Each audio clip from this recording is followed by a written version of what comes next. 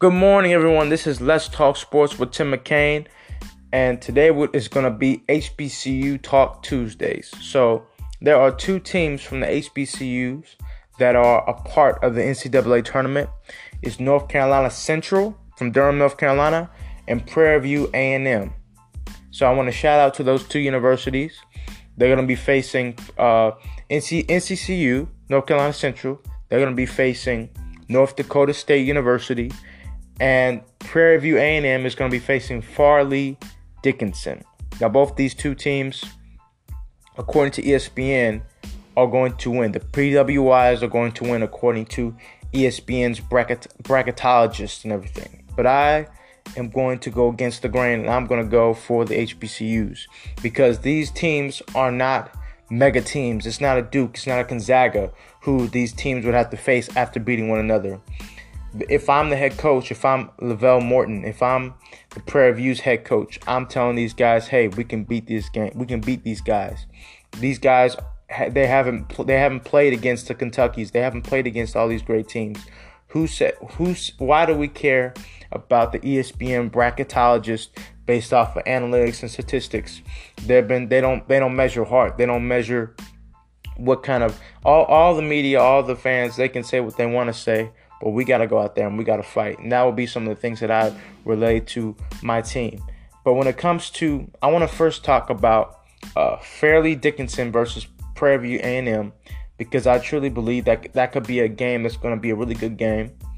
Because on both sides of the ball, you have people who can score. You have Gary Blackston, who averages 15.2 points per game, 7 rebounds. He shoots 42% from the field and 32.6% from the three. You got Devontae Patterson, who averages 13.4 points per game. Then you got Gerard Adams. He's got 10 points per game. Those are the three leading scorers for Prairie View A&M. And then for Farley Dickinson, you've got Darnell Edge. He averages 16 points per game. You have Jaleel Jenkins, averages 13 points per game. And you have Mike Holloway, who averages 12.5 points per game. And then you have Xavier Malone-Key. He averages 11 points per game. And Caleb Bishop, he averages 10 points per game. And Elijah Williams, he averages 8.1 points per game. And that's starting five for Dickinson. The rest of the starting five for Prairie View is Dennis Jones, Tashawn Johnson.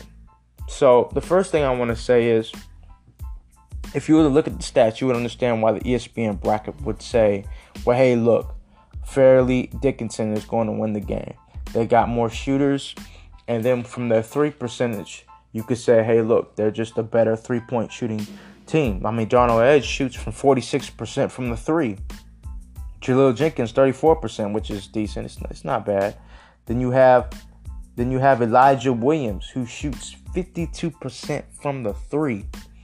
So how in the world is Prairie View A&M going to beat Farley Dickinson? I'll tell you how. By slowing the game down. By making it physical. By going after a Mike Holloway, a Xavier Malone-Key, and Elijah Williams. Getting them in foul trouble. Also, making them shoot foul shots.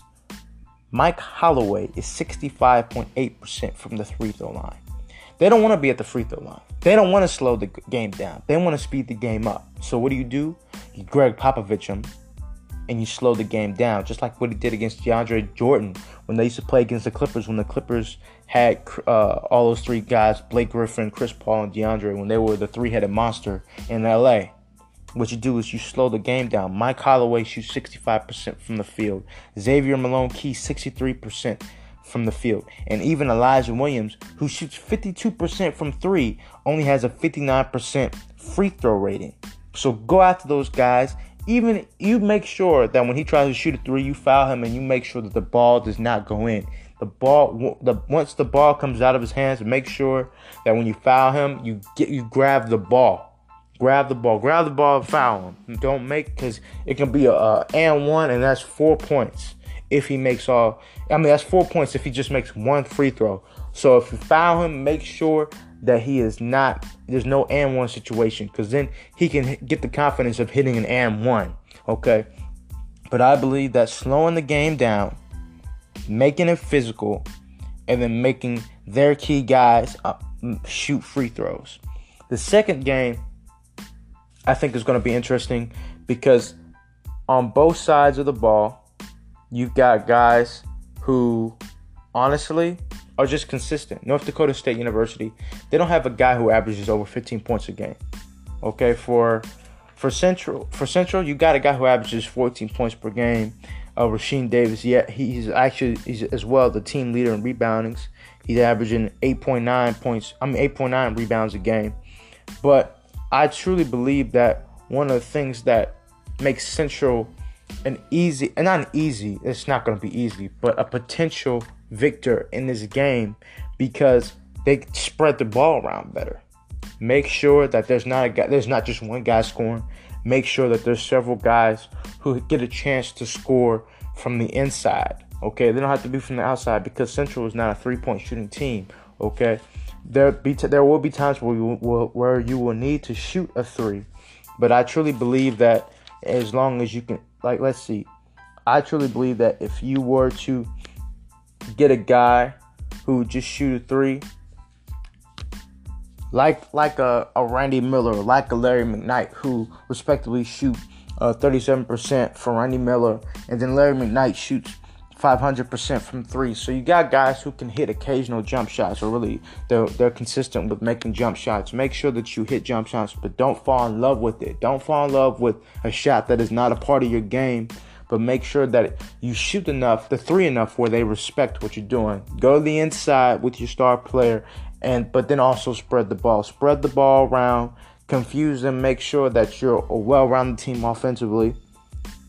And also, even though they average 10 turnovers per game, Central does a great job of stealing the ball. So I think one of the things that Central's got to do is they have to be ball hawks. They have to be somebody who always looks to steal the ball. Make sure they don't get foul trouble because of that. But if they see an opportunity to steal a ball, if they see a potential to someone's making a pass and they can try to get an angle to take the ball away, to swat the ball away, and then one of the teammates recover it.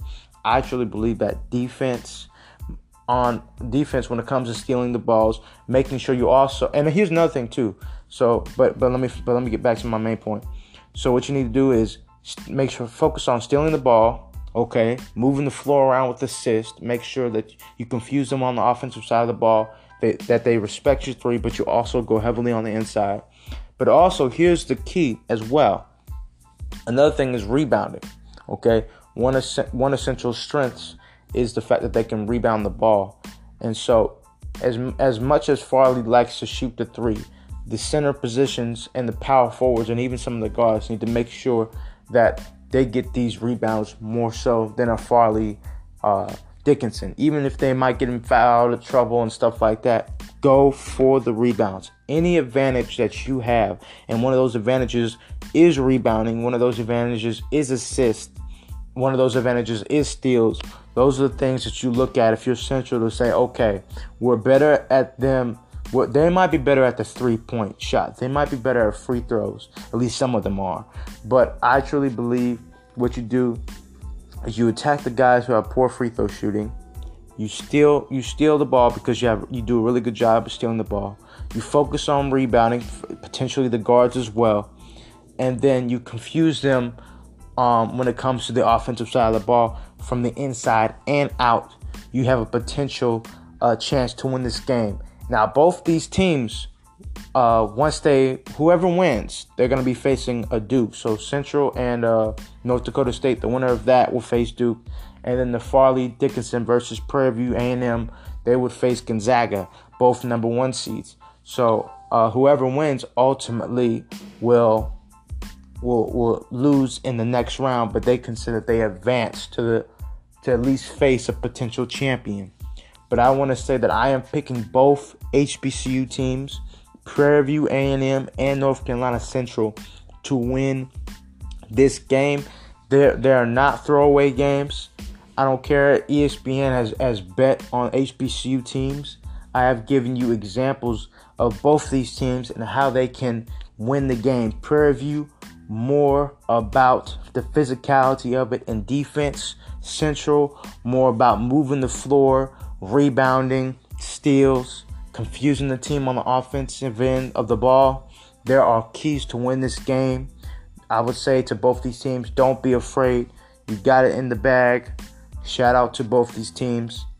This is Let's Talk Sports with Tim McCain. Y'all have a blessed day. Have a good one.